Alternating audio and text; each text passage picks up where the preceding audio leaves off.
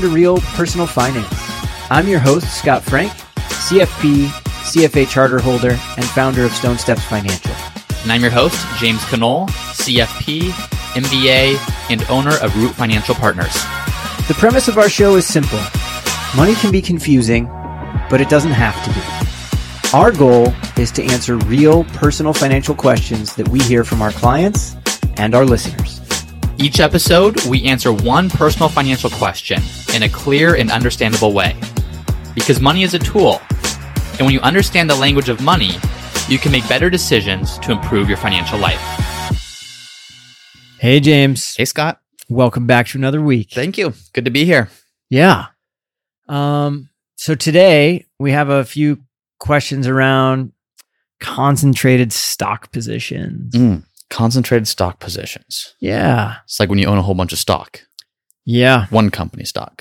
From concentrate. Yeah. It's like orange juice. Yeah. But no, it should be, hopefully it's going to be helpful for you guys out there. We work with clients with stock compensation all the time. So it's kind of right in our wheelhouse. Yeah, you get this a lot when someone works obviously for a company and part of their compensation maybe is stock compensation. You get this a lot when people have early success in an individual stock and it's fun. And so they keep investing more and more and more into that stock until one day it's like, oh my gosh, everything I have, or almost everything I have is here. What do we do with it?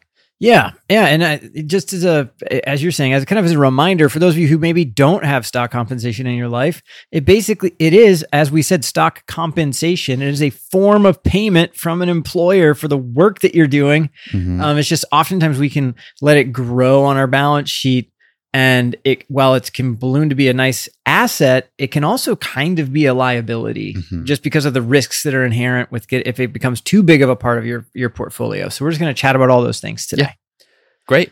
Yeah. And we have actually a couple questions that go with this. We do. The same line of, I guess, questioning or same principles between them. But let's start with the first one and then we'll go through that and then get to the second one. Yeah. So the first question is from someone anonymous. We always welcome your questions. If you want to be known, just let us know. If you don't, let us know that as well. For this, it's my wife and I have been blessed with good fortune through ESPP, which is Employee Stock Purchase Program, and RSU programs, restricted stock units, across 4 different employers. We've always been a buy and hold investor. These companies now have significantly unrealized capital gains and represent almost 50% of portfolio value and have a strong dividend cash flow that could provide income during job loss. We live in California and are in top tax brackets and would like to effectively diversify without losing over 50% to taxes. Okay. All right. Good question. Thank you for that. And I think we've got a whole bunch of places we want to start with this. Yeah. And before even starting with what we're going to talk about, of course, is the risks, talk about what to know, talk about taxes, talk about that stuff. I think we also have to realize you can build a very substantial amount of wealth with concentrated stock. Sure. Like anything, it's going to be much faster to create a tremendous amount of wealth if you own just one stock as opposed to a well-diversified portfolio. But with that comes obviously the risk of that. There's no guarantee, and with that upside potential comes a lot of downside potential as well. And so start with that. I think so often people will say, why would I diversify? I've had such tremendous success. Well, that is always a possibility. Like a lot of people have tremendous success. Yep. It's about how do you protect that and how do you really understand what's needed from your investments. So I just want to touch on that a touch more. 2 things come to mind for me when you brought that up. One is, we've talked about before about diversifying and building a global portfolio and why we do that. One of the key components of that is trying to pick an individual winner versus trying to just pick all of them so that you can just make sure you win, right? And when we looked at the stats on that, it's like if you miss the top 10% of winners, like your return is horrific. Yeah. All around, right? So one of the things that happens when we work at a company, though, is we almost always feel like we're at an awesome company, right? Like we really believe in it, especially if it has a track record of growing. How could it ever not grow, right?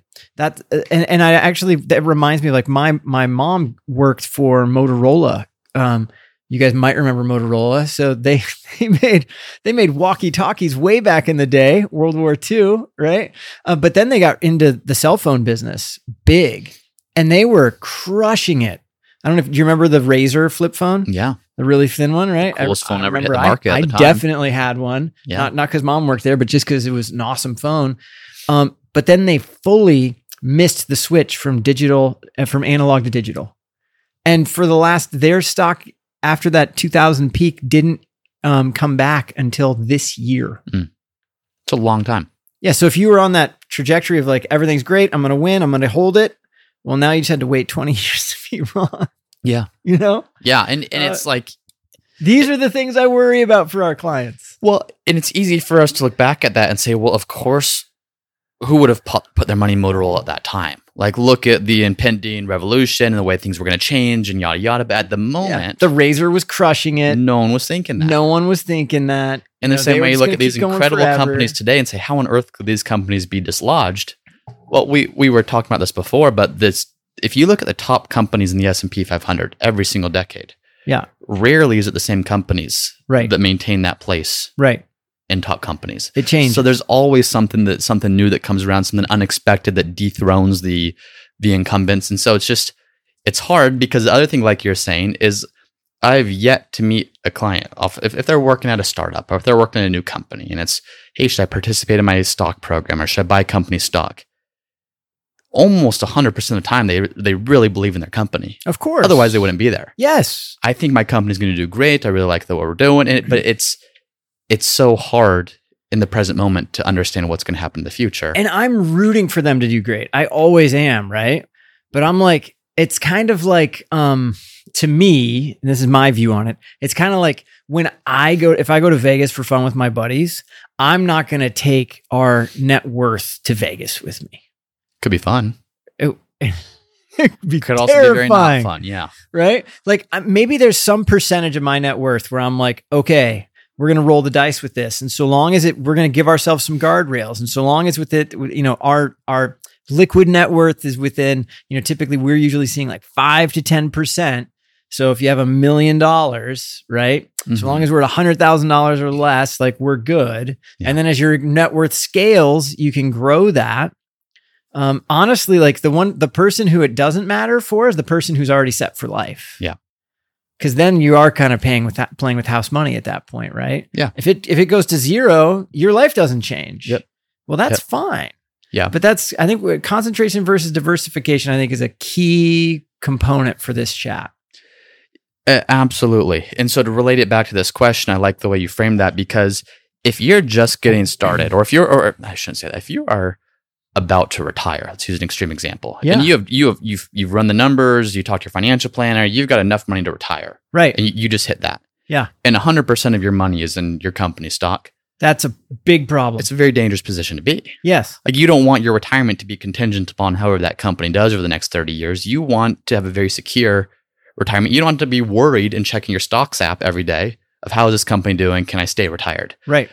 But if you have more money than you know what to do with, and you've covered your retirement goals and your legacy goals and your home purchase goals and your college funding goals and all that stuff, and you have that in a diversified portfolio and then some, the risk there is a lot less. You don't really care anymore. You care. You're basically playing with fun money now. Yes, you've checked the boxes, and that's money that you can give yourself more permission. Now, if you want to do the best you possibly can do with it, you might still want to have a more diversified approach. But if it's just, I just want to play the game and I want to be able to have some fun, then it's not as significant. But to your point, going back to this listener question, where I would start with this would be, obviously, I know you don't want to, the client ends with, the person writing in, ends with, I don't want to lose 50% to taxes. Number one for me is they're probably not going to lose 50% to taxes. Mm-hmm. There's probably some cost basis in this. So, could we just chat through briefly what cost basis is, like how we should think about that? And they mentioned restricted stock units and ESPP. So maybe we'll come at it from the standpoint of both of those. Yeah, let's use an example. And now this listener mentions they live in California. Mm-hmm. No idea what company it is. We know the company's done well. Let's just assume Apple, just for the sake of an example. Just pretend. A large employer here in California. I'm with you. As this listener was in the RSU program and receiving stock. As that stock vested, he paid taxes on it all. Yeah. So like if you, let's just make James is now working at Apple. You're getting restricted stock units. You just got paid $10,000 worth of stock on a specific day. Yep. The moment that happened, they made you pay ordinary income taxes on that money. Right. And then they marked the value of the stock the day you received it. Right. So whatever that price point was, that's now your cost basis. So when you sell, you just have to pay for the price. Let's just make up a number because we're really making up a number. Let's say the price at that day was $50 a share and now the price is $100 a share. Yeah. Well, you only pay taxes between the 50 and the 100. Right. You don't pay taxes from the 0 to the 50. Right. Does that make, am I? Yeah. saying that You're clearly? paying taxes on the gains, not on the entire amount. And I think maybe what some of the confusion or the 50%, when those RSUs vested, if you're in the highest income tax bracket in California, you very well may have paid 50% between federal taxes, state taxes, and all that. Yep. But on capital gains, the absolute, assuming they're long-term, meaning you've held these shares for at least 12 months or more, the max that would be at the federal level is 20% as of this recording. Now, literally as we're recording, they're talking in Congress about what's that number going to change to, if anything. But totally, as we speak, 20% is the max federal level. And then California tax is the top tax bracket there. So 12, 13% potentially, plus 3.8% net investment income tax as well. So it is taxes, certainly, but it's not going to be 50% of the portfolio value. One, because there's going to be some cost basis there, meaning money that's already been taxed. Yep. And two, the total taxes, unless these are short-term gains, probably aren't going to be quite 50%. Yes. I think the first thing that I would do in that instance with this particular person, if they were a client, is just help them understand what would you pay in total taxes if you were to sell it all at one time? Mm-hmm. And what would you keep? So they can just understand that first of all. Yeah. Yeah? Yep. Because we really shouldn't let taxes wag the dog, in my opinion. Like we don't want to let taxes make us beholden to taking more risk than we should. Mm-hmm. Fully agree. Because the thing about taxes is no one likes paying taxes. No. And it's a guaranteed reduction in your value. When I sell, I'm guaranteed to have 30%, 40%, 20%, whatever it is, paid in taxes. Yes. The hard part is that's a given, whereas if we keep the investment, it could easily go down 20%, 30%, 40%, but there's nothing guaranteed about that. So we almost have this optimistic thinking of, if it keeps going up in value, then I'm really not losing anything. I'm not paying any taxes. And if that's the case, then awesome. Like if we knew for a fact these stocks were going to continue going up, do not sell them. That's a very easy decision. Yeah. But we don't know that. And so it's not as if not selling avoids a potential loss. It's just not a certain thing like taxes are. Yes. And it's the other thing is the absolute worst case scenario is like an Enron style, which, it's over 20 years. So not many people are even thinking about it anymore, but you had a company that was basically duping their employees and investors into building what they were building. And it went from, being worth a lot to being worth nothing overnight. And a lot of employees were caught holding that bag. And so like the worst case scenario matters. Yep. But what also matters is how will diversifying help you step into your own version of financial freedom more safely and I can't say faster because you can't promise it's going to be faster than doing individual stocks, but you can definitely do it sleeping better at night because you're not overexposed. Well, I think I was just about to say that the sleeping better at night portion. Qualcomm is a local employer here in San Diego, and I've had a number of clients over the years working at Qualcomm. And even in the years when it was doing incredibly well, and on paper things were going incredibly well, there was never that sense of peace of mind because it's always worrying about what's tomorrow going to bring, what's next week going to bring, what's next, and there was always this nervousness. Yes. And so I'm getting this from this question as well. If there's probably not a tremendous amount of financial peace around this, even if the stocks have done incredibly well, because you're one bad quarter, a couple bad quarters away from. You're exposed. The key to me is you're exposed when you don't have to be, but there is a price to pay to not be exposed. Yeah. And that's taxes. Yeah. Yeah. And there are ways, and we've talked about in other episodes, can you mitigate those somehow? Can you make sure you're doing things like maxing out a 401k or an HSA or doing some other things to take advantage of deferring taxes or reducing taxes? Tax loss harvesting was a recent episode that we did. So are there things that you can do to minimize that as much as possible? Yes. But the longer you don't do that, the more you open yourself up to other risks outside of just taxes. So what this really gets down to is for these 4 stocks. We also mentioned ESPP, that's employee stock purchase program, where people are buying at a 15% discount. So there's some ordinary income there as well, even after you leave your employer, that you just have to track. It gets really complex really fast from the tax side of things. But I think the key is make a plan. So one, just know, get all your cost basis together, get all the positions, look at if you were to sell it all right now, what would your overall tax bill be? Just number one. That'd be like ripping a Band-Aid. Yeah. Right? And then just look at how would you feel knowing you have this amount of money to go put to work. Now, that's not necessarily the answer. It's just an extreme answer, where the other extreme is do nothing. Yep. And then in between, there's all these different choices that we can make. Yep. Which include things like you were saying, like how do we make sure we're maximizing everything we can do to drive down income to put ourselves in a place where it would make sense to sell. You know, like if you know next year, one of you is going to take a sabbatical, for instance, and have time off, and you're going to be in a lower income bracket as a family, that could be a wonderful time to move out of these positions. Yep. It's just, the answer is it depends, and it depends on the life you want to build for yourself. Yeah, absolutely. Now, with that being said, are there let's assume, for example, that this is me we're talking to, and I have all these stocks and I don't know how to get out of them. Yeah. If I've made the decision to maybe start selling some of them, not 100% right today, but start the process of doing that, are there some things I should be looking for just in terms of the order in which I should look to start selling? Yep. So I think that the first thing I would want to look at is, and we didn't really look at this at all, but it's where are the assets held? Because like, for instance, some employers you can purchase their stock through their 401k plan, at least a lot of the larger firms, especially back in the 90s and early 2000s. So you may have funds that are easy to diversify, right? That don't have a tax consequence. Yep. I'm guessing that's not the case for this question.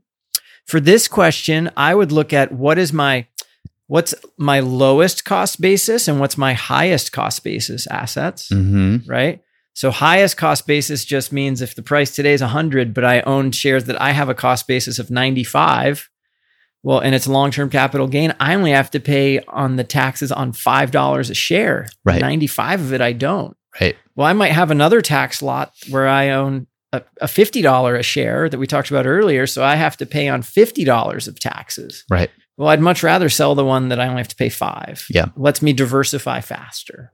Yeah. And like I said, if we're committing to not selling 100% right now, but we want to say, how can I maximize diversification and minimize taxes? Then that's the best way, is sell the shares that have the highest cost basis, because that means there's the lowest amount of taxable income relative to the number of shares you have, or relative to the value of the shares. Absolutely. Yeah. You know, another thing would be like, it's a discussion, and you'd want to see a tax return as well from families. That's why we request tax returns for our clients. One of them, do you like to gift to make charitable donations on an annual basis? Maybe one of the things you choose to do here is you choose to accelerate your charitable giving while you're diversifying, and you use the low cost basis stock for the donation. Yep. So you're driving down your taxes overall in that year by giving, but you're also selling more stock in that year, and you're creating a little bit of room in the giving through taxes. If you are charitably inclined and charitable giving is a part of what you do, absolutely, there's some great strategies with that, like what you're saying. And you even using like a donor advised fund or getting a giving account involved, where you are gifting those shares, taking the full deduction to the donor advised fund. You still have control over the funds that you can gift over the next several years or however long you want. But that's a great way to offset a lot of the tax impact and still do a lot of good with your giving and just maximize the tax savings from that. And then also long-term or short-term. Now, I'm guessing a lot of these gains from this listener are long-term gains. I mean, they've been held for a year or more. Yep. But any shares that you've had or that have vested or that you've purchased in the last 12 months, unless there's a loss or really not a whole lot of gain on there, maybe those are the ones you sell last, just because you might end up paying almost double in taxes if you realize a short-term capital gain as opposed to a long-term capital gain. Absolutely. And I think the other things are, if it's, because it's a couple, what percentage do they both feel comfortable holding as individual positions? Yeah. Right? That's really important. Yep. And then if you need to get, if the answer is we need to own less, what's our plan going to be to get to less? Let's create a plan with it, kind of put some guardrails in place for us where whether it's over a period of time, every quarter, we're going to sell so much until we get down. And then we're kind of dollar cost averaging out of a position. Yep. It's one way to do it. Maybe we just choose to do it all right away and maybe we do some donor advised fund giving this year to help make that happen. Or maybe we choose based on price movements. If you want to me, that's getting pretty technical pretty fast for a lot of people. But maybe you go like, hey, when it reaches these price points, we're moving out. Yeah. So you're choosing to divest over a period of time. Yeah. Or based on some metric. Yeah, I like it. I think the other key is having a plan of where you're going to put the money and why. That is a key, because otherwise you sell and you congratulate yourself and you pat yourself on the back and it just stays in cash and you don't do anything with it. But for that, like that comes back to it depends too. Like, what do you guys want to be building toward? Is this money going to be used for a down payment on a home? Well, how will it feel to know that down payment's there, ready and available? That you probably do want to keep this cash if you're buying in the near term. Yep. Disregard everything I said. But if it's for like your future, your future financial freedom, you want to go get it invested and know that it's there working for you right away. Yeah, very much agree. I think this would be a good time to tie in the question that a lot of us already answered, but the second part of this question. Yeah, the second part, a separate second question, because it ties into this. And this is from Zach. And Zach says, hello, I need some advice on what to do with my investments. I currently have around 4,500 shares of Apple. This makes up about 54% of my total stocks. I have 2,200 shares in my investment, aka non-retirement account, which makes up 100% of this total. I want to reallocate some of the Apple, but it will have serious tax implications, especially within my non-retirement investment account. Yeah. What do you recommend? So a lot of what we just talked about, of course, there. I think the difference here is this actually illustrates that point we made of what do you sell first? Yeah. Short-term versus long-term, high basis versus low basis, qualified versus non-qualified. Yeah. Right off the bat for Zach, right now Apple makes up a little more than half of his portfolio. Right. If he sells all of that Apple stock, though, it's not as if 100% of it is taxable. No. About half of that is in a retirement account. Right. Which is great because if you sell shares in a retirement account, it's all either tax-free or at least tax-deferred. Mm-hmm. So one thing right off the bat that we could look at here is you could effectively take the Apple stock from about 54% of your portfolio to probably closer to 25% just by selling the shares in your retirement account. Now you still have a lot in Apple, but you've mitigated about half of the risk in doing that. Yep. So that would be something to look at. Now, I would go back to what you were talking about, Scott, is come up with a target percentage of how much do you want to have an Apple. Yeah. Maybe it's 10%, maybe it's 20%, maybe it's 0%. Who knows what it is? Exactly. But let's say, for example, you said, you know what, I'm comfortable having 25% in Apple stock.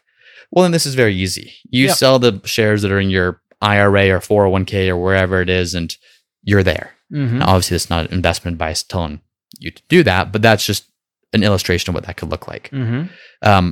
If it is less than that, maybe I only want 10% in Apple stock, well, then of course this looks a lot different, but it's getting you closer to that. Then you need to go back to the low basis, high basis, long-term, short-term, and make a plan for yourself to get out of it. Right. I will say another thing that happens with taxable accounts that's helpful is when you do sell and you know what your taxes are going to be from a federal and a state standpoint, just earmark. If you don't have those funds saved elsewhere on your balance sheet, just earmark those funds right away to pay the taxes. Yep.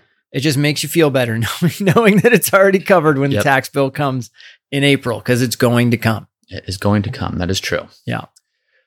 Cool. I think the rest of that question was answered because these questions are so similar. And by the way, thank you very much for submitting these. This is very helpful for Scott and I to direct our conversation. I know helpful for other people who are in similar positions. Absolutely. But anything else that you would add to that? And the second question or anything else? It comes back to, it depends. It comes back to understanding the risks that you're taking by owning a concentrated position relative to diversification, which we're huge fans of, and understanding your taxes and knowing what your taxes are. And also, but just also, you want to optimize for taxes, but you don't want to let taxes drive your decision making. Fully agree. All right. Well, I think that was good. And unless there's anything else, no. We'll have a great week. Time. Yeah. Have a great week. Thank you for listening to another episode of the Real Personal Finance Podcast. If you're enjoying the show, please subscribe and let us know by leaving a 5-star review. And if you have a question that you'd like for us to answer, then head over to the Real Personal Finance website at realpersonalfinance.co. And there's a section on the bottom of each page there where you can submit your question for us to answer in a future episode. Thanks again for listening, and we'll see you next time. This podcast is for informational and entertainment purposes only and should not be relied upon for a basis for investment decision. This podcast is not engaged in rendering legal, financial, or other professional services.